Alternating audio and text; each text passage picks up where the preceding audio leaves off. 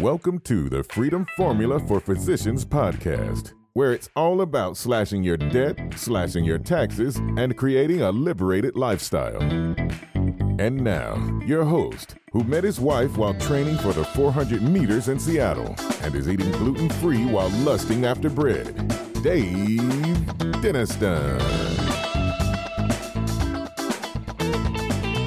Hello, my friends, and welcome back to another episode of the Freedom Formula for Physicians podcast dedicated to helping doctors like you slash your debt, slash your taxes, and live a liberated lifestyle.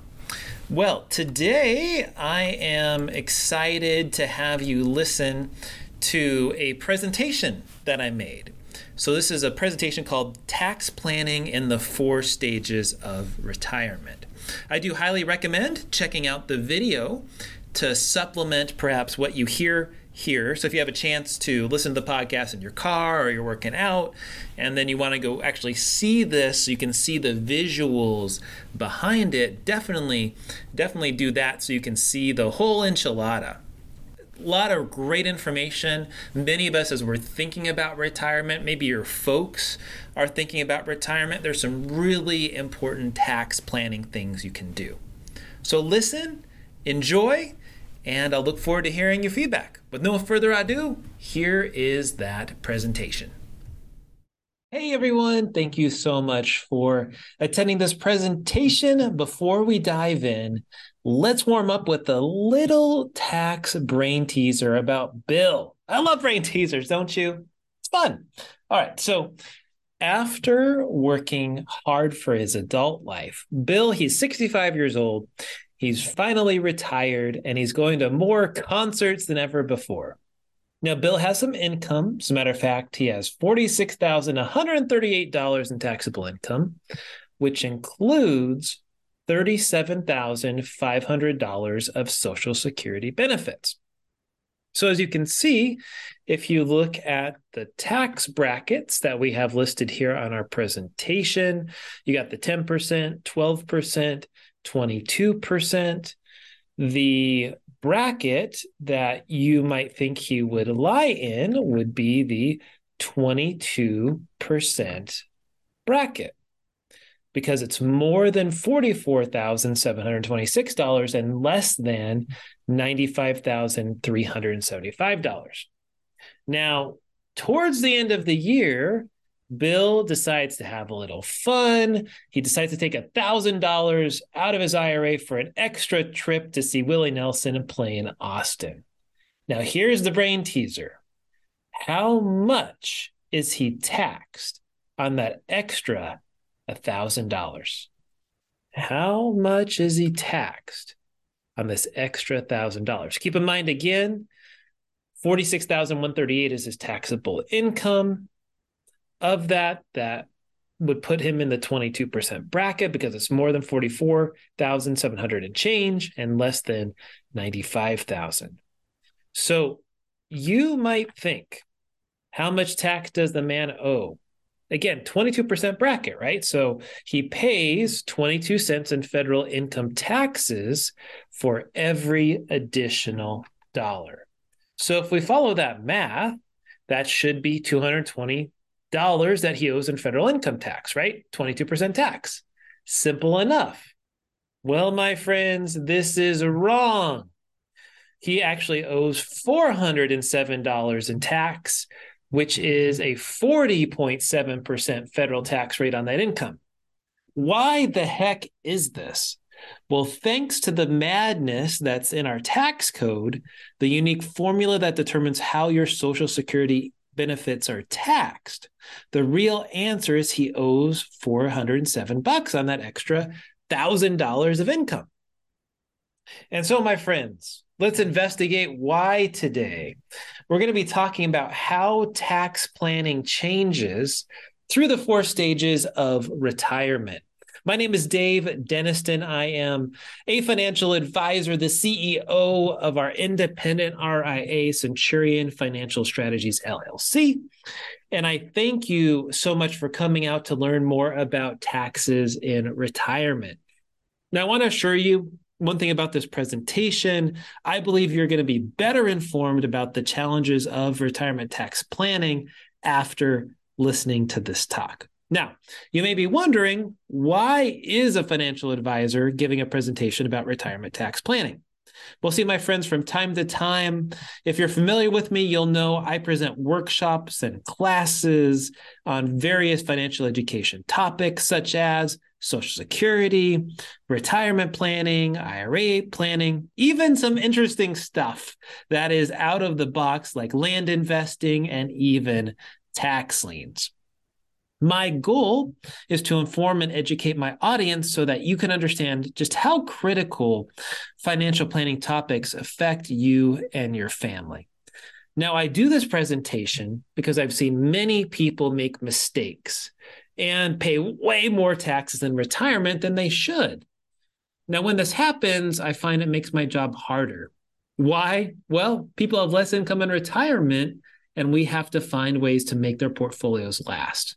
Now, I have to tell you, taxes can seem complex. There can be a lot of jargon, even though the underlying concepts are really straightforward, to be honest with you.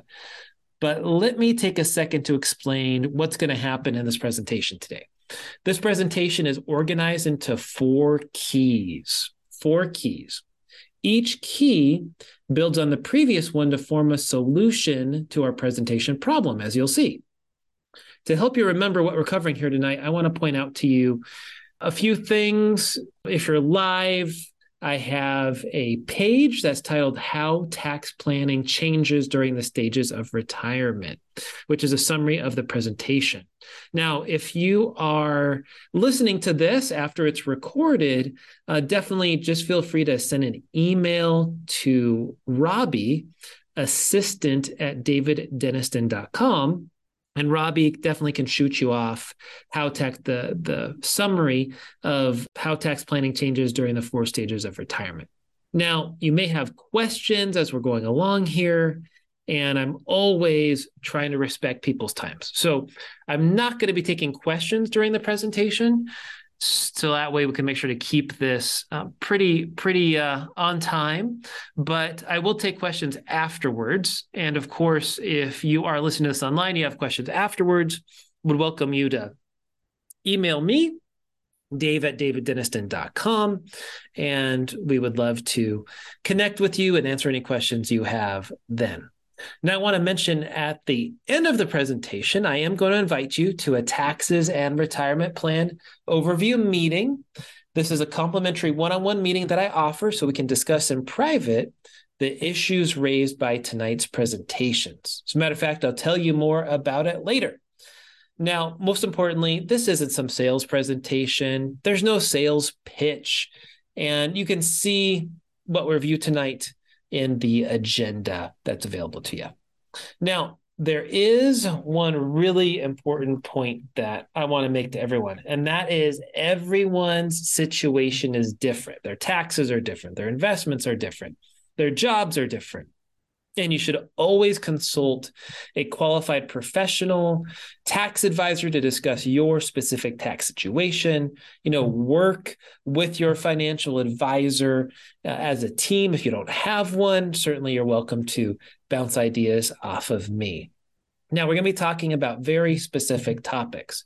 Traditional IRAs, which are tax deferred.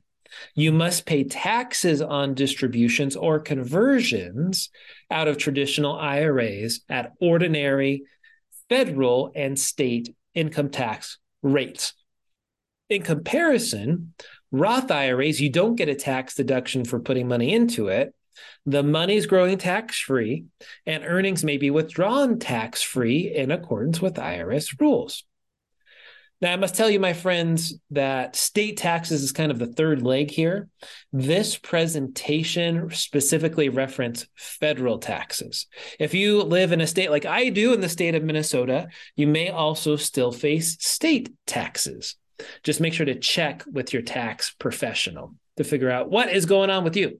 Now, I must say I am a financial advisor, and I certainly provide guidance on taxes, but I don't provide tax advice.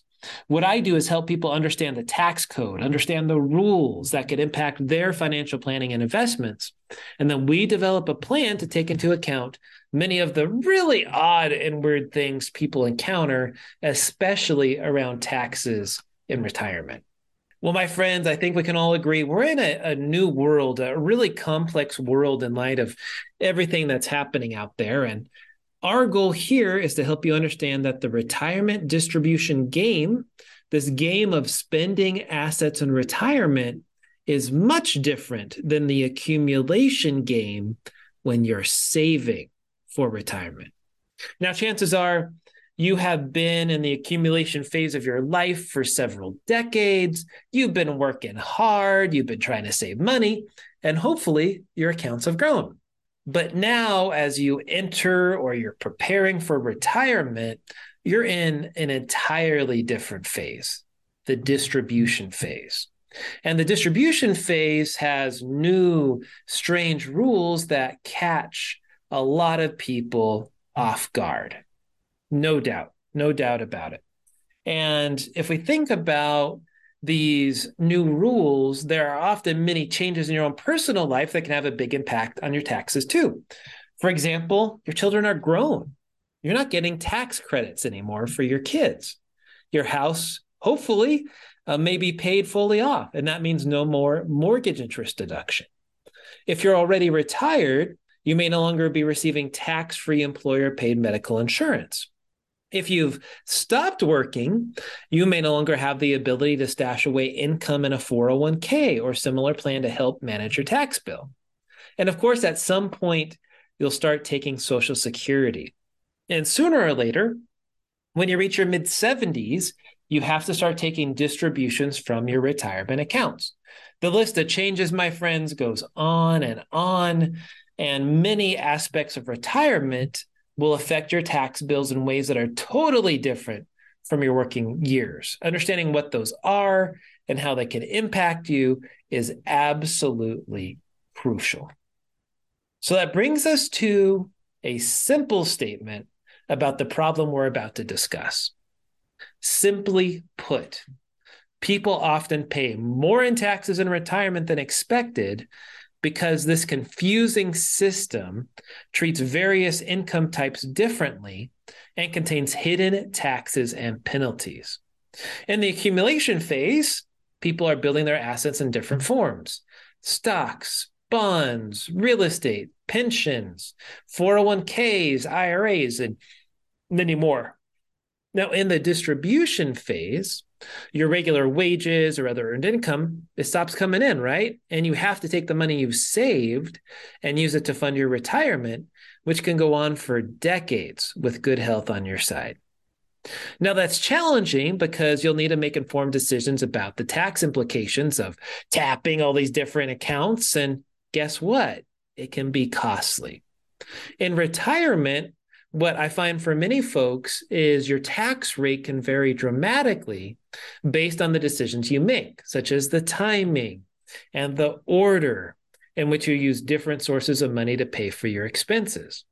Poor choices through misunderstandings or ignorance of the rules can result in people paying more taxes than necessary. As a result, they may see their savings drop faster. And that can mean less to leave to their kids and grandkids. Now, of course, we don't want that to be you. And the fact that you are here, you're listening to this presentation, tells me you are willing to work towards a solution, which is such an important and the most critical first step. So thank you for being here. Congratulations on being here. Now, developing a solution. Now, your tax exposure will change through the 4 stages of retirement. You're going to need a strategy that anticipates both traditional taxes and other possible taxes, other surcharge, other penalties that relate to Social Security, relate to Medicare, and other income sources too. So that means you're going to need an informed, a proactive plan that addresses how you create income in retirement. Now, my goal, my friends, we are building towards helping you be introduced to the major aspects of the kind of strategy that's going to help you be informed, to be proactive about how you're going to create income in retirement and to have a workable solution to a retirement tax problem. Now, the first step to develop an understanding of all the types of taxes you may face. What do I mean by taxes? We're talking about taxes. I'm talking about all of the costs that it can increase as your income does, including some that aren't actually called a tax. Now, to me, if your cost is going up as your income rises and is coming from the federal government, I call that a tax in my book. Now, you also need to understand the retirement expenses that you'll face, and you'll need to create a strategy that'll help you decide which of your assets to tap first, how much you should be taking from those assets, when those distributions should occur. Getting this right, my friends, will help you pay as low of a tax rate as possible. Now, there are 4 stages of retirement that we're going to be talking about. These are rough ranges and just some basic description. Of course, your experience may differ. This is just a framework, everybody. Let's talk about the pre-retirement, the work and save years, 50 to 60. Great time of life. Kids might be going in college. You're reaching the pinnacle of your career in many cases. Next, the early years of retirement, 60 to 70. What a great time period. People often have grand plans for this time. You're traveling, you're volunteering, you're exploring again, you're starting new hobbies. You might be working part-time, you might be working full-time. And for many of us, it's all about spending more time with family and trying to make an impact on the world out there. Now, next, you reach the middle years of retirement, 70 to 80.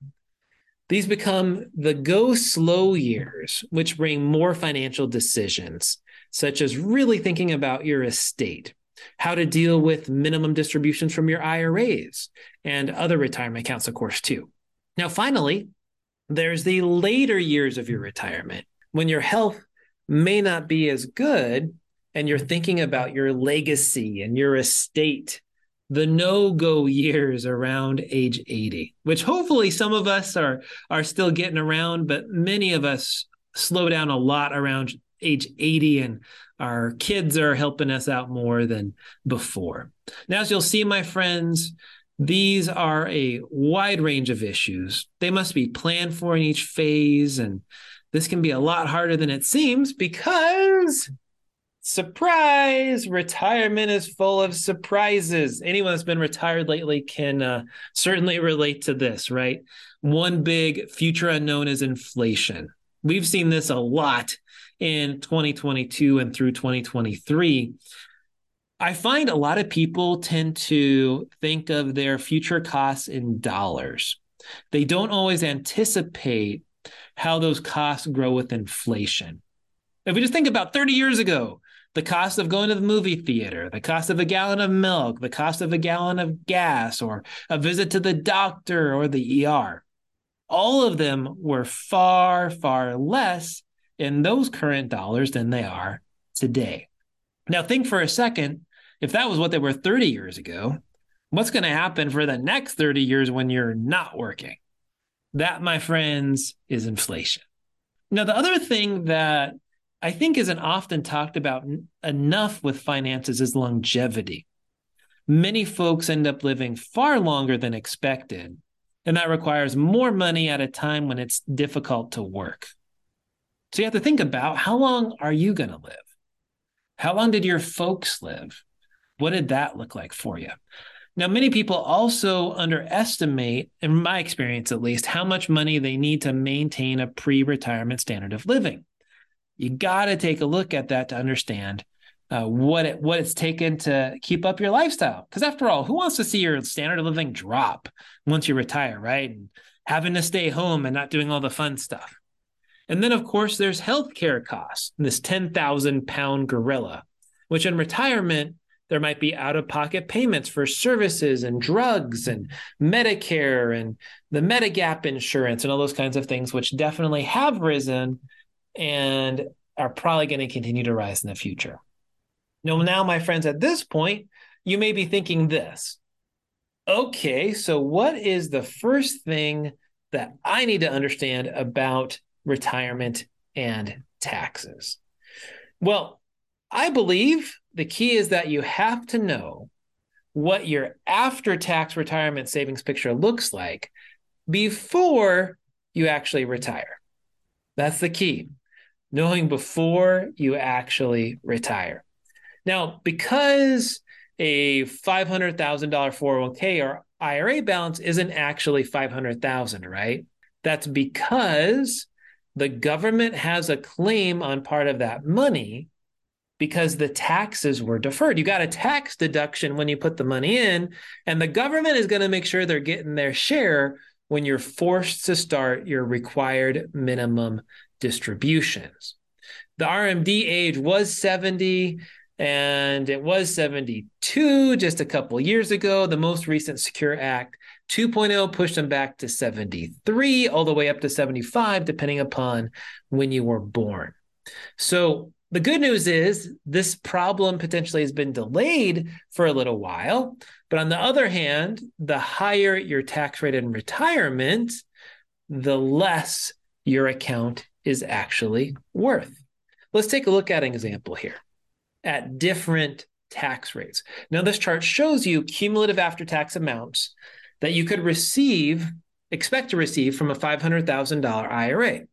Let's say that 500K IRA is earning 6% a year at various tax rates. Well, as you can see, the lower your tax rate, the more you're keeping. Simple in theory, but difficult in practice. Now, by the way, this presentation, everything we're talking about here applies to both pre-retirees and retirees. So don't worry if you've already started your retirement. This still can help you in your retirement. Now, of course, this is all hypothetical with the 6% rate of return, but obviously you can see that if you look at this chart here, that a $500,000 amount with cumulative after-tax distributions could be as high as $1 million or as low as $630,000, going from a 0% tax rate up to a 33% tax rate. All right. Now, let's talk about next, where you might say, okay, well, at least I have Social Security to supplement my income and Medicare to pay my health costs. Well, you have to understand one thing when creating your retirement income tax strategy. Social Security and Medicare have their own tax traps that you need to plan for as well, my friends.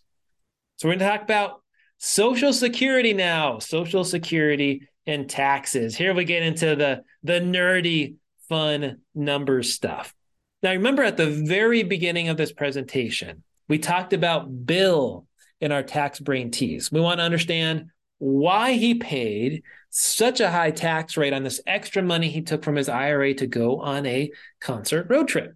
Now, remember, Bill has $38,000 of IRA income, which is part of his AGI, his adjusted gross income of $61,838.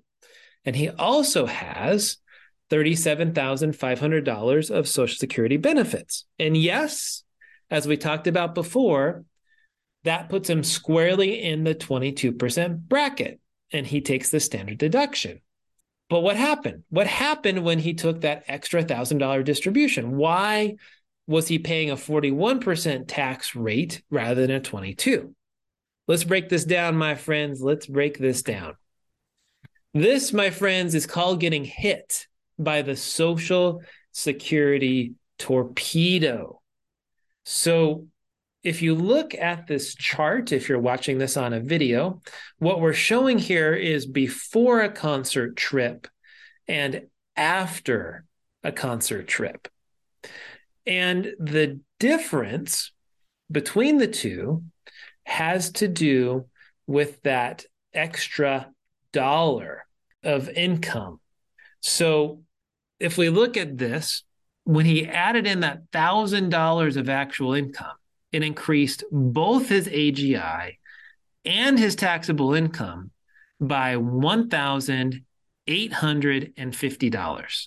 That means for every dollar of income he actually received, he's being taxed on $1.85. Huh?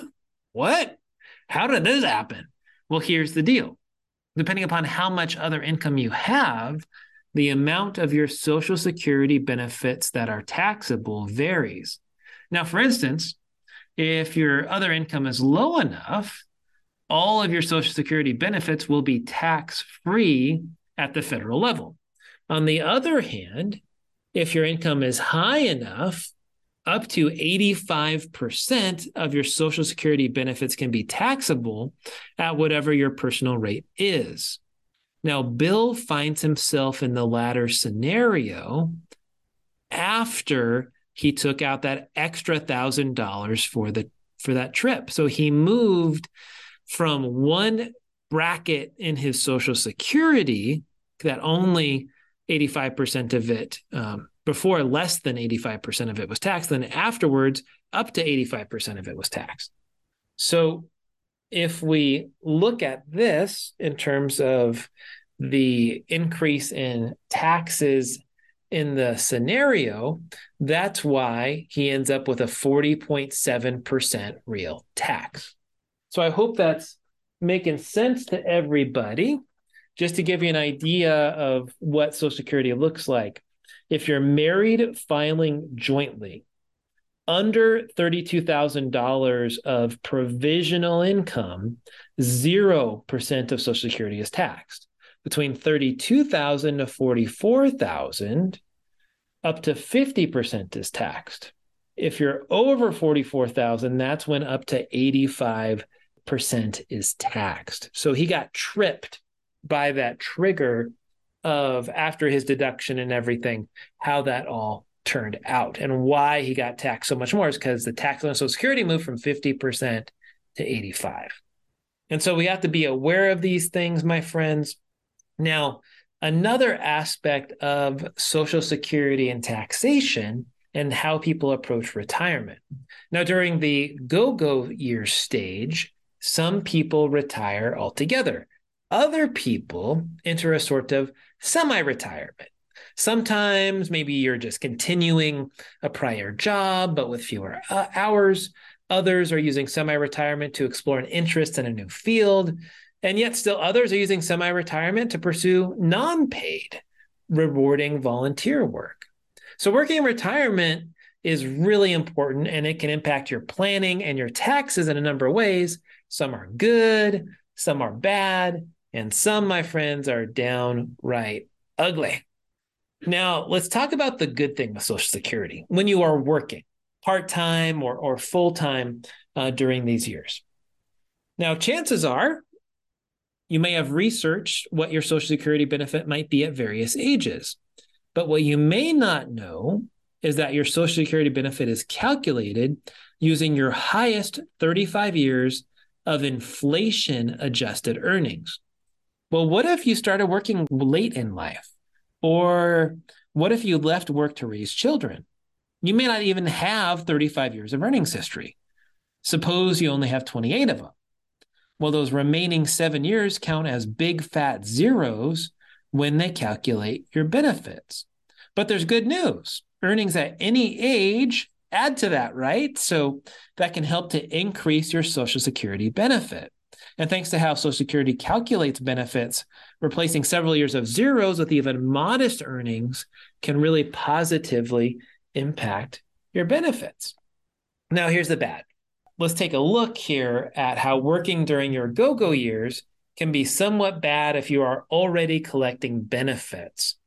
And maybe you're unaware of the Social Security earnings limit that applies prior to reaching your full retirement age. As a matter of fact, for every $2 above a certain amount you earn, in 2023, that's $21,240, Social Security will withhold $1 of benefits. So keep in mind, what we're talking about here is you're drawing Social Security, and at the same time, you're still working. So keep in mind here, we're talking about earnings, like a W-2 salary or 1099 self-employment income. not pensions, not interest, not dividends, not capital gains. They don't count and won't reduce early Social Security benefits. Now, let's say, for instance, that you earned $23,240 in 2023. That's $2,000 over the limit. Therefore, under the $1 withheld for every $2 earnings rule, Social Security withhold $1,000 of your 2023 benefits. Now, good news out of the bad news, these benefits aren't truly lost. When you reach full retirement age, your benefit will be adjusted to make it up as though you had applied at full retirement age with respect to those withheld benefits. In other words, your benefits go up. But in the interim of the year you're earning the money, it impacts you right now, today. Now, also in the year that you reach full retirement age in this scenario we've talked about, there's a separate higher earnings limit. All right, we've talked about the good, we've talked about the bad, we got to talk about the ugly. Now, we're here to talk today about taxes and retirement. But there are other taxes that you may face too. For instance, while you're working, you're subject to the 7.65% Social Security and Medicare taxes, in addition to, on top of, the regular federal or state income taxes. The self-employed, if you're like me, you have your own business, you're paying twice that amount, 15.3%, half of that being employer, half of that being employee. Now, my friends, these taxes don't go away if you are working still, if you're working past full retirement age, or even if you're collecting Social Security. Even worse, if your go-go year earnings don't make it into your top 35, those Social Security taxes go into the trust fund and don't increase your benefit. So that can be downright ugly in that particular case, is when you're already collecting Social Security. All right, so we talked about Social Security a bit. We got to talk about Medicare now. Medicare, the cliff, the IRMAA cliff. We got to watch out for this. Now, my friends, let's take a look at Medicare and talk about IRMAA, I-R-M-A-A, the IRMAA cliff. What does this stand for? Income-related monthly adjustment amount. The emphasis is on income because it's a tiered surcharge, again, a kind of tax that's tacked on people's Medicare Parts B and D premiums. But it only happens if you have income over $97,000 if you're single and $194,000 if you're married. So it doesn't have a high threshold. Again, this tiered surcharge starts happening at $97,000 if you're single or $194,000 if you're married. So let's take a look at this. Let's talk about George and Martha. They're a high-earning couple. They're over 65, so they are participating in Medicare, Part B and Part D. IRMAA, again, that income-related monthly adjustment amount, surcharge affect income from 2 years prior. And this couple was on track for $306,000 of modified AGI in 2021. But on December 1st, 2021, George decided to sell a stock he bought for $10,000 on July 1st, 2007. He sold the stock for $11,000. So bought it for 10, sold it for 11, $1,000 of gains. This $1,000 of gain was taxed at a 15% long-term capital gains tax rate, plus an additional 3.8% net investment income surtax for a total federal tax bill of 18.8. All right. Might look better than the federal at that income tax at that level. So if we do that math, 18.8% times the $1,000 gain, that's $188 tax, right? Or is it? Now, remember, at least for me, my definition of a tax is any cost that increases as your income increases. So George and Martha will owe more tax than $188 because the gain from this sale of stock pushed them off the Medicare IRMAA cliff into paying higher Medicare premiums. So if you take a look at this particular chart, those of you that might be listening to this potentially on the podcast later to describe this chart for you, if you're married, filing jointly, remember, under $194,000, there's no difference. $194,001 to $246, rather than paying $165 a month for Medicare, now you're paying $230 per person. So that's $65 a month difference. If you're making between $346,000 to $306,000, you're paying $329.70. So your premium has practically doubled. Now, in this case, remember that $1,000 extra gain put them into $306,000 and change bracket. And so now they are going to have to pay almost another $100 in the Medicare premium. They're moved from $329 a month to $428. So, and that's for each of them. So times two, you're looking at about $2,400 as an additional tax. So I hope that makes sense. So as a matter of fact, when we look at the combined amount of what they're having to pay for the IRMAA, we're talking about an additional tax altogether, including Medicare Part D, total surcharge of about $2,800 on top of the $188. So that $1,000 income gain triggered over $3,000 in taxes. So that's like a 302% tax rate. So you got to be really, really careful, my friends, of the IRMAA cliff. And now for a commercial break. Every year, about this time of the year, I have physicians asking me, Dave, I hate the taxes I'm paying. How can I lower my taxes? How can I understand what the heck is going on here? Well, that's why we have put together a tax cheat sheet that really has almost everything that you'd ever want to know about taxes. 2-page document, super simple. I put together a few videos to walk you through it.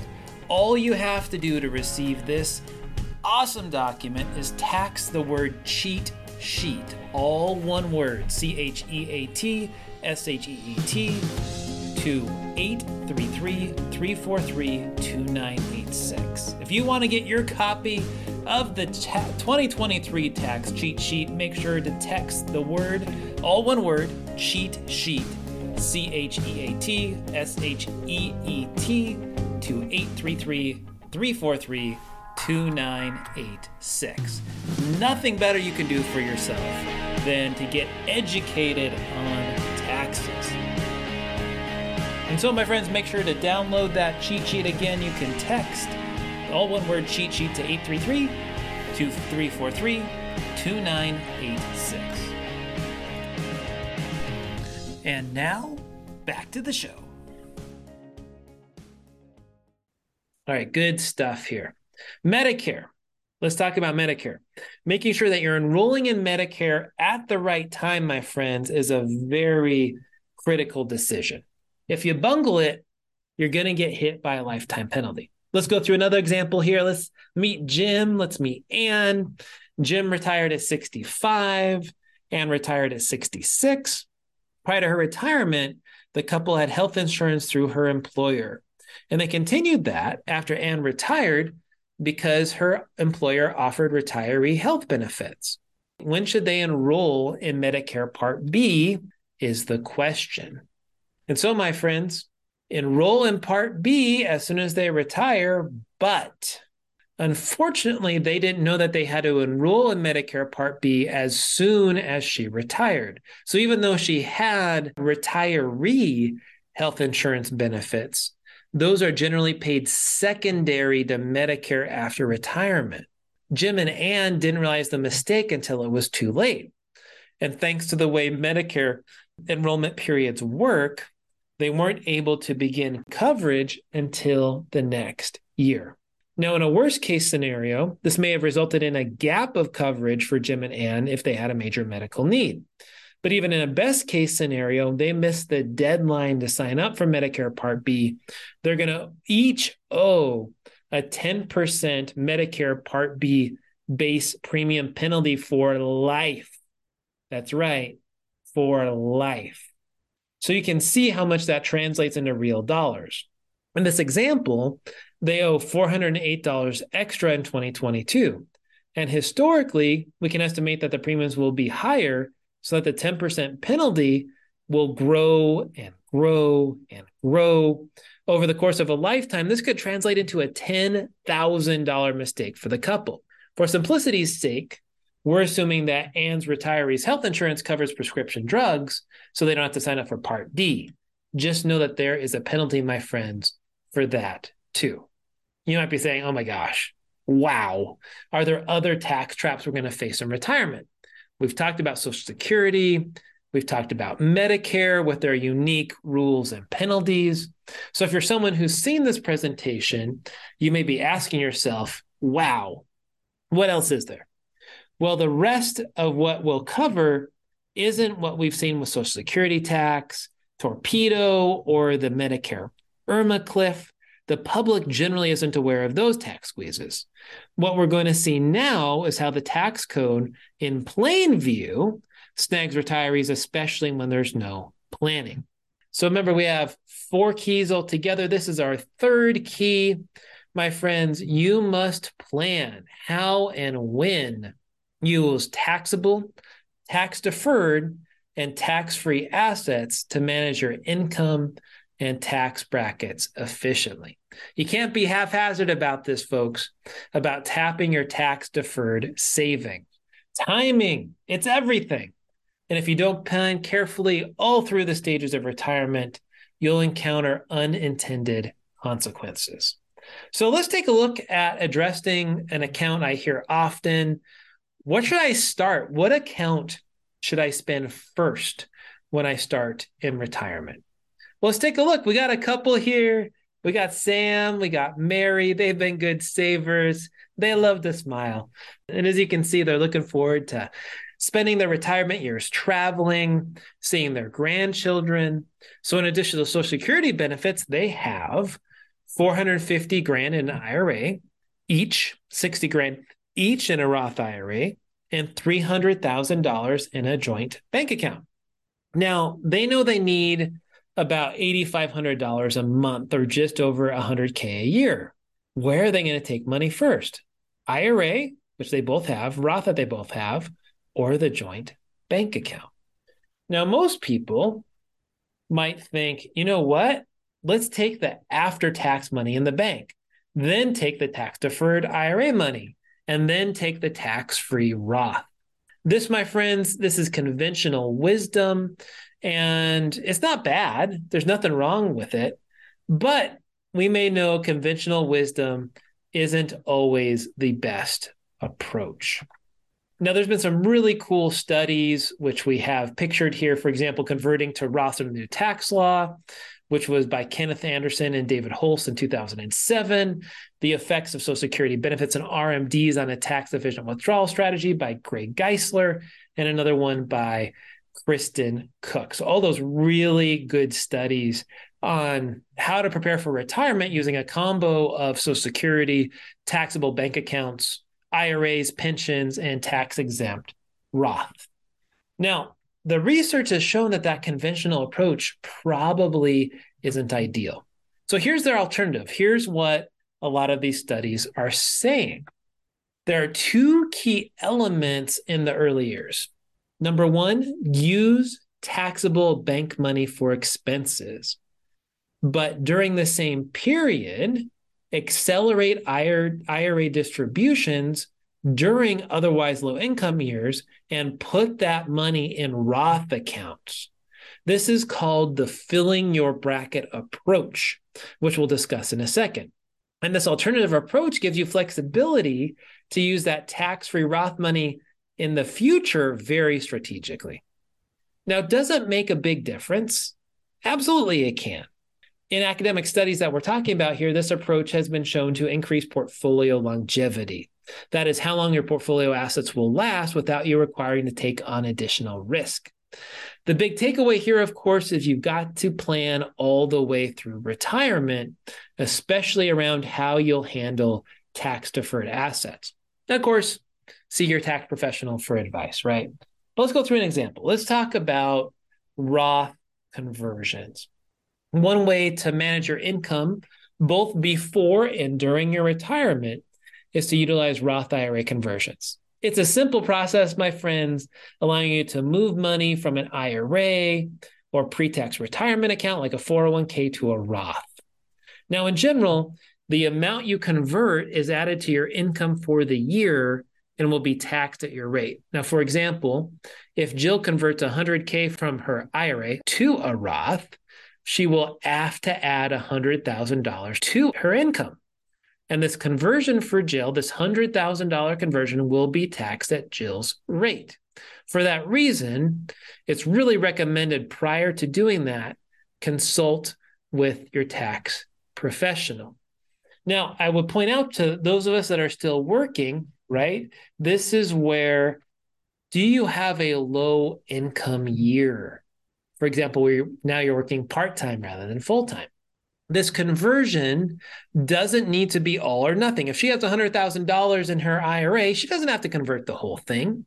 She could do this filling up the bracket that I was just talking about.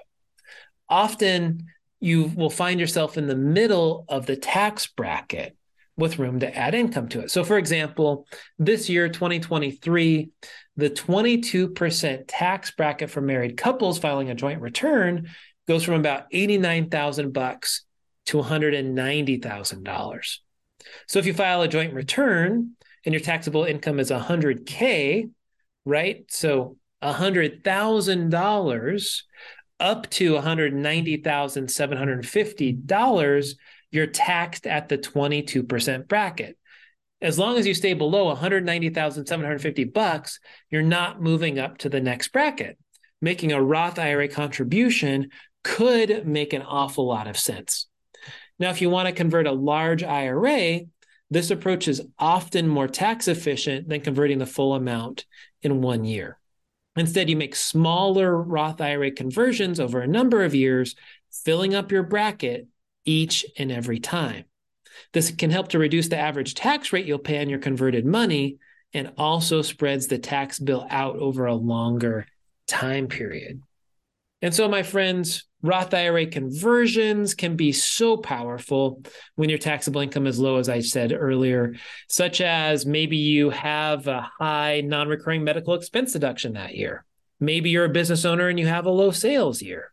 Maybe you're just working less just for fun to enjoy life more. It's common for people who retire early, but they're not receiving Social Security yet. They're not receiving their benefits. They're not receiving their pensions.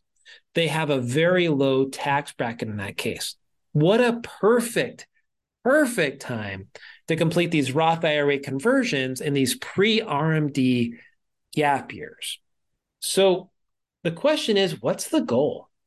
What is the goal that we're trying to accomplish here? This can be a good time to spell out the crux of things. You must know whether you're trying to keep the income below a bracket threshold to avoid bumping up to the next tax rate, or whether you're trying to increase the income to fill up a bracket to take advantage of that particular tax rate. So I hope that makes sense to everybody, because you don't want to bump up to the next one. You want to fill it up, right? So there's some other possible things you might want to consider too. For example, withdrawing tax-free money from life insurance policies to keep income low if you have such things. Selling highly appreciated stock for low or no capital gains. You could tax loss harvest or sell things that will help you to even create a tax loss for yourself. You can take distributions from IRAs or 401ks to take advantage of lower tax rates. And as we've seen, you could consider partial Roth conversions to fill up the lower brackets. Well, here's two other things, my friends, that might be helpful for you. Pre-retirement strategies. So these don't apply to everyone that might be listening here today. The first has to do with how you use a health care savings account. This would only apply to people that are covered by a high deductible plan, so an HSA. health savings account, HSA. The second has to do with small business owners. Those who want to be extra tax savvy and saving for retirement can fund a company pension plan, a cash balance plan, a defined benefit plan, which for certain high-earning business owners can increase their ability to claim the QBI, the qualified business deduction. Now, both of these features of the tax code can be used to manage your tax exposure and provide significant tax-favored benefits throughout retirement. Now, if any of these that I've talked about apply to you, take a note of that. Again, healthcare savings account, small business owners are definitely huge in terms of having a company pension plan that you set up for yourself, or a cash balance plan. Now, here's another example. Charitable taxes and giving. Now, we've seen throughout our presentation the critical importance of managing tax-deferred accounts, because at some point, you'll be forced to take out the required minimum distributions, or RMDs, and that can be troublesome to your tax bill. But many people also make charitable donations, supporting their favorite nonprofit with annual gifts. Matter of fact, this is something that my aunt does. And you can use your RMD and charitable giving to work for you. Now let's meet Albert and Shirley. They're in the 24% tax bracket. The standard deduction for a married couple filing a joint return in 2023 is $27,700. So the first $27,700 of your federal income, you're not paying a single cent of taxes on. Now, Albert and Shirley, they're over 65. So they each get an additional standard deduction, bringing their total standard deduction to $30,700. Again, this means they receive no tax benefit for any itemized deduction unless their total standard deductions, or their itemized deductions, exceed the standard deduction of $30,700. So if Albert and Shirley have $15,000 of existing itemized deductions, let's say from state and local taxes, maybe they have some medical expenses, maybe they have some mortgage interests, what happens if they donate $5,000 to charity out of their bank account? They get no federal income tax benefit from making the charitable contribution, not a single cent, because they have a standard deduction that's so high, their $20,000 of itemized doesn't go over it. $20,000 of itemized, $30,700 standard deduction, you take the standard. That's not to say that they shouldn't do it, but they should understand it's not helping them to save money on taxes.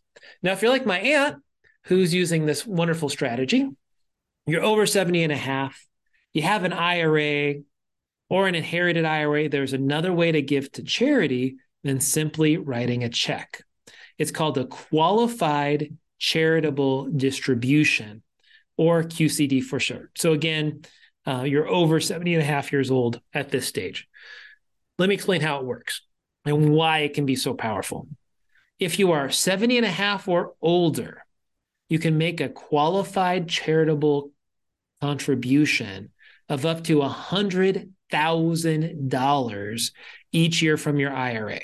If you're married and both of you are 70 and a half or older and both of you have an IRA, that means both of you can do up to $100,000 of qualified charitable contribution from your own IRA. So that's $200,000 total, my friends.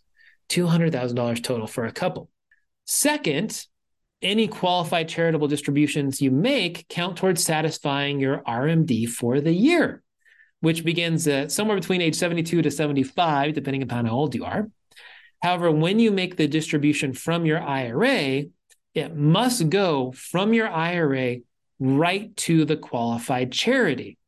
Or you can receive a check from the IRA custodian made payable to the charity, and you can hand them the check. This is the odd part.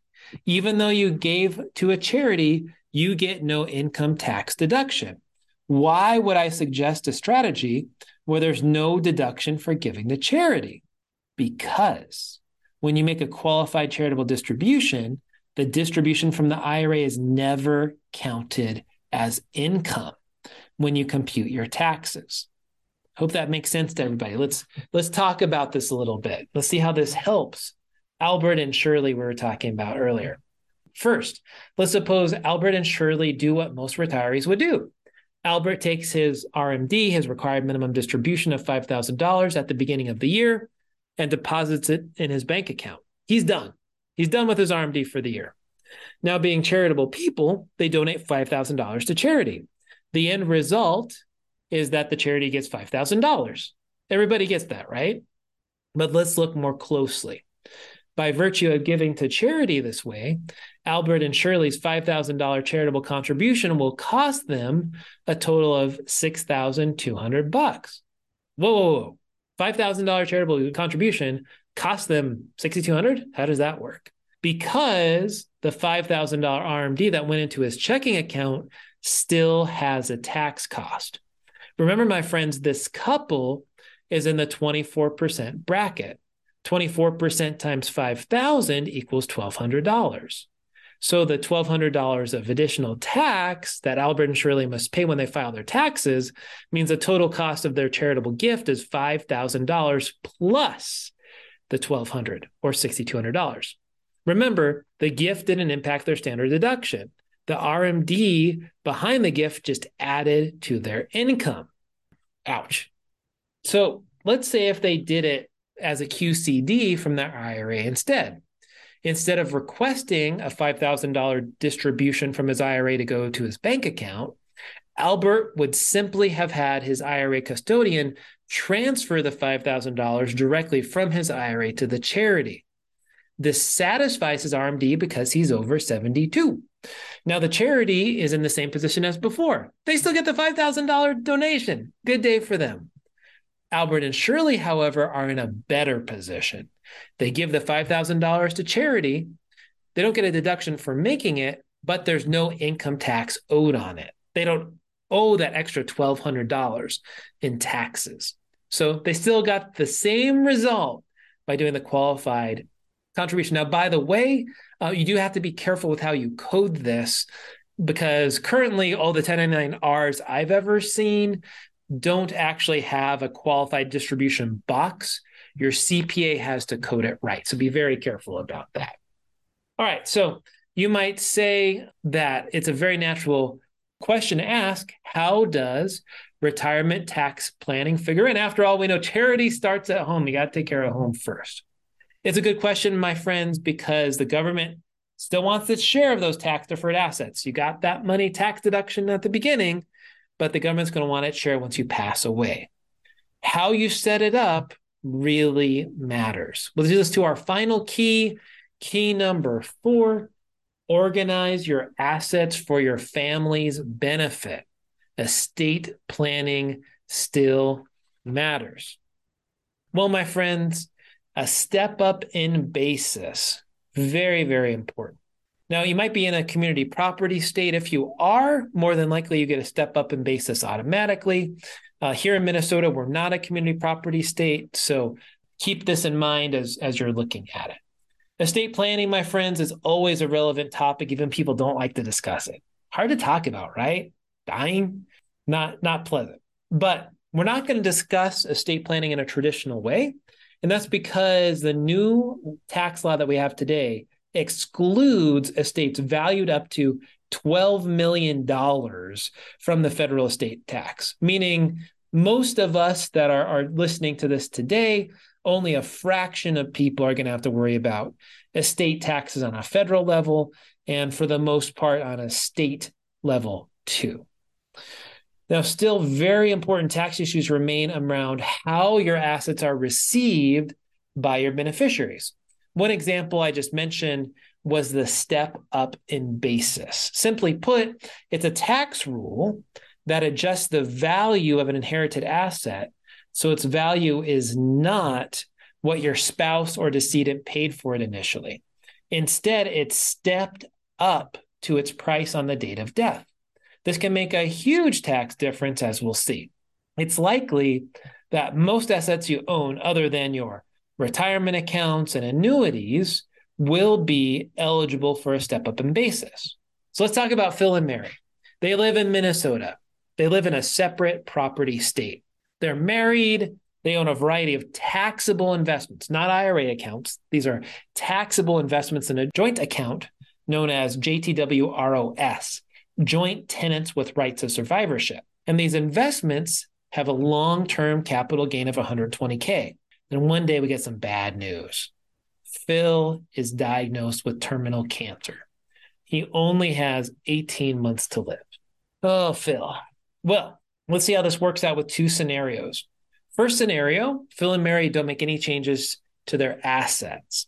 In this scenario, when Phil dies, Mary will receive a step up in basis on Phil's half of the joint account, which is $60,000. She still faces a future $60,000 of unrealized gains on her half of the account. Simply put, that means if Mary decided to sell the assets, she's going to owe a tax on her $60,000 of gain.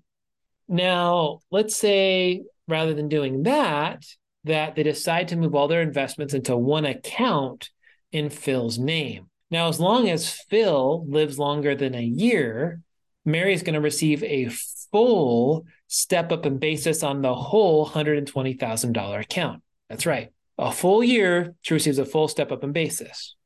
So here's the question. Would you rather go to sell your investments, owe a tax on $60,000 a gain, or none? And let me say, planning around death is so hard. But this is where a professional can help because they're emotionally removed from the situation. And they can assist you to make good decisions that may seem hard at the time. All right, we talked about a step up in basis. Let's talk about inheriting IRAs. Now, you may be someone, if you're like most of us, you've saved up a lot in your IRA or 401k. You're feeling pretty confident. You're going to be comfortable in retirement. You're hopeful you're going to leave an account to your kids or grandkids. In the past, we'd have recommended that because with the right structure, your heir could withdraw the money through their lifetimes, possibly decades. That changed. There was the Secure Act in December 2019, which meant that beneficiaries of inherited accounts that aren't spouses, with some exceptions, must withdraw all of the money now within 10 years of the owner's death and pay taxes on that money. This restriction on what was called a stretch IRAs sheds a light on how important tax planning is. Laws can change at any time, so you have to have a plan and revisit that plan regularly. Well, let's talk about Pamela and Kyle. Kyle is 40 years old. Pamela dies and leaves 100% of the balance to her son, Kyle. And so in this particular case, Kyle was her only child. He was the sole beneficiary. What we know is that Kyle has a maximum of 10 years to withdraw the IRA monies to meet the required minimum distribution rules. Kyle likes regular distributions, so he chooses to take equal distributions of the funds over 10 years. The IRA earns an average 6% rate of return. This payment, calculated to be $54,347 to Kyle each year over 10 years, Kyle would have to add this amount on his income over the 10-year time frame. Now, I'll point out, doing this is really, really beneficial still. Some people might want to pull out the whole thing in year one. That's a bad idea because you're going to get taxed on the whole thing. If it's a relatively small amount like $10,000, not a big deal. But at least in this case, Kyle did it over 10 years, every year for 10 years. So he made the money stretch out over a longer time period. Now, alternatively, particularly if you have Roth money, I would emphasize this for Roth. If you are the sole beneficiary, the best thing you could do is wait until the last possible year. You have 10 years to take the required minimum distribution and empty the account. So you can wait until the ninth year on the 364th day to take the Roth distribution from the whole thing. In this case, you can see that with a 6% rate of return, his $400,000 became $716,000. That's a much larger distribution than the $540,000 taken over 10 years. So with Roths, definitely delay it as long as possible. Now let's talk a little bit about taxes and long-term care. We've talked enough about death. Now I must say this is not a long-term care presentation. This is about retirement and taxes, but believe it or not, there are some tax breaks associated with long-term care insurance. So for example, long-term care premiums may be a deductible medical expense at the federal level, possibly eligible for deductions or credits even at the state level. And on the other hand, if you are receiving long-term care benefits, in many cases, those benefits are tax-free. For instance, benefits received from reimbursement-style policies are completely tax-free. In addition, cash benefit-style policies can be tax-free too if they don't exceed the higher of your actual long-term care costs or an IRS daily limit that's currently $390 a day. So choosing how you pay for your long-term care costs can definitely have a big impact on your estate or your heirs. I'm going to skip over some of the other slides we have here about long-term care and IRA money and whatnot. You can see here, there's a lot that we could talk about. How in the world are we ever going to manage this? Now, we started this whole out talking about a problem. We started this talking about how retirees often pay more taxes than expected because we have all of these confusing systems around Medicare, around Social Security, capital gains, and everything else that treats various income types differently and can contain hidden taxes and penalties. Remember the Irma cliff? Remember the torpedo from Social Security? Let's just do a quick review of what we learned about. Under pre-retirement, we saw the importance of understanding the after-tax value of your retirement savings before you retire. And we also saw in those pre-retirement years that it's critical to consider your tax-deferred savings and start taking advantage of funding Roth accounts to fill your brackets, something you do through your early retirement years in low tax years. We also looked at Social Security and taxes. We saw Medicare had its own tax-like structure that can push you off the Irma cliff. We saw the importance of signing up for Medicare on time, right in the middle of those early go-go years. Now, that's because starting in your middle retirement years, you'll be confronted with required minimum distributions, and we've seen the importance of planning your income needs before then and the tax issues involved. And then we saw the importance of setting up your assets and managing them during the later years of retirement so you can preserve the most for your heirs and leave them with the most tax flexibility. All these items together, my friends, lead us to the obvious solution to our original problem, and it's that your tax exposure will change for retirement. You want a strategy that's going to anticipate how and when you tap assets to cover your personal expenses. You want to understand the range of taxes you will face at various stages. You want to manage your actions so you pay as low of a tax rate as possible. Now, obviously, you've listened to this presentation. You certainly are someone that has dedicated time and effort to looking at these different problems and solutions. So if you are someone that is interested in having a tax and retirement planning overview meeting, it would be my pleasure and honor to help you. And certainly feel free to reach out to Robbie, assistant at daviddenniston.com, or myself, Dave at daviddenniston.com, and we can help you put that together. And with that, we will open this up for questions. Well, thank you, my friends, so much for listening to the last podcast. I am pleased to announce that I am now a completely independent financial advisor, where to the point now I can really integrate my financial planning practice with this podcast. If you might be looking for help, if you have found any of our information here interesting or relevant and you're looking for a second opinion, I am making myself available for 30-minute strategy sessions. And if you want to arrange a time to meet with me to discuss your situation and see if we might be a good fit for one another, I'd like you to call our office and speak with Kyla. Our phone number is 612-284-2409. Again, that's 612-284-2409. And I look forward to helping you with your financial situation. And now for some lovely legal disclosures required by our lawyer friends. Investment advice is only offered in jurisdictions where Centurion Financial Strategies, LLC, Centurion is appropriately registered or exempt from registration.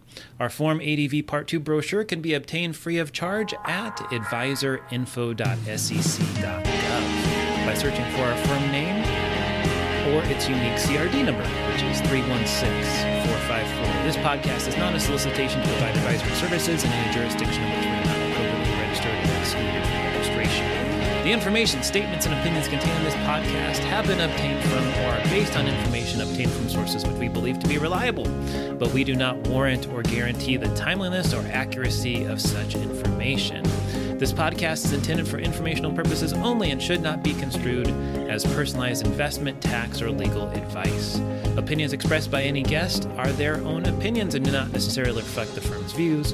You should carefully consider your own financial circumstances and needs prior to making any investment in securities or purchasing any insurance products. As always, past performance is not indicative of future results. Investing in securities or really anything else involves the risk of loss.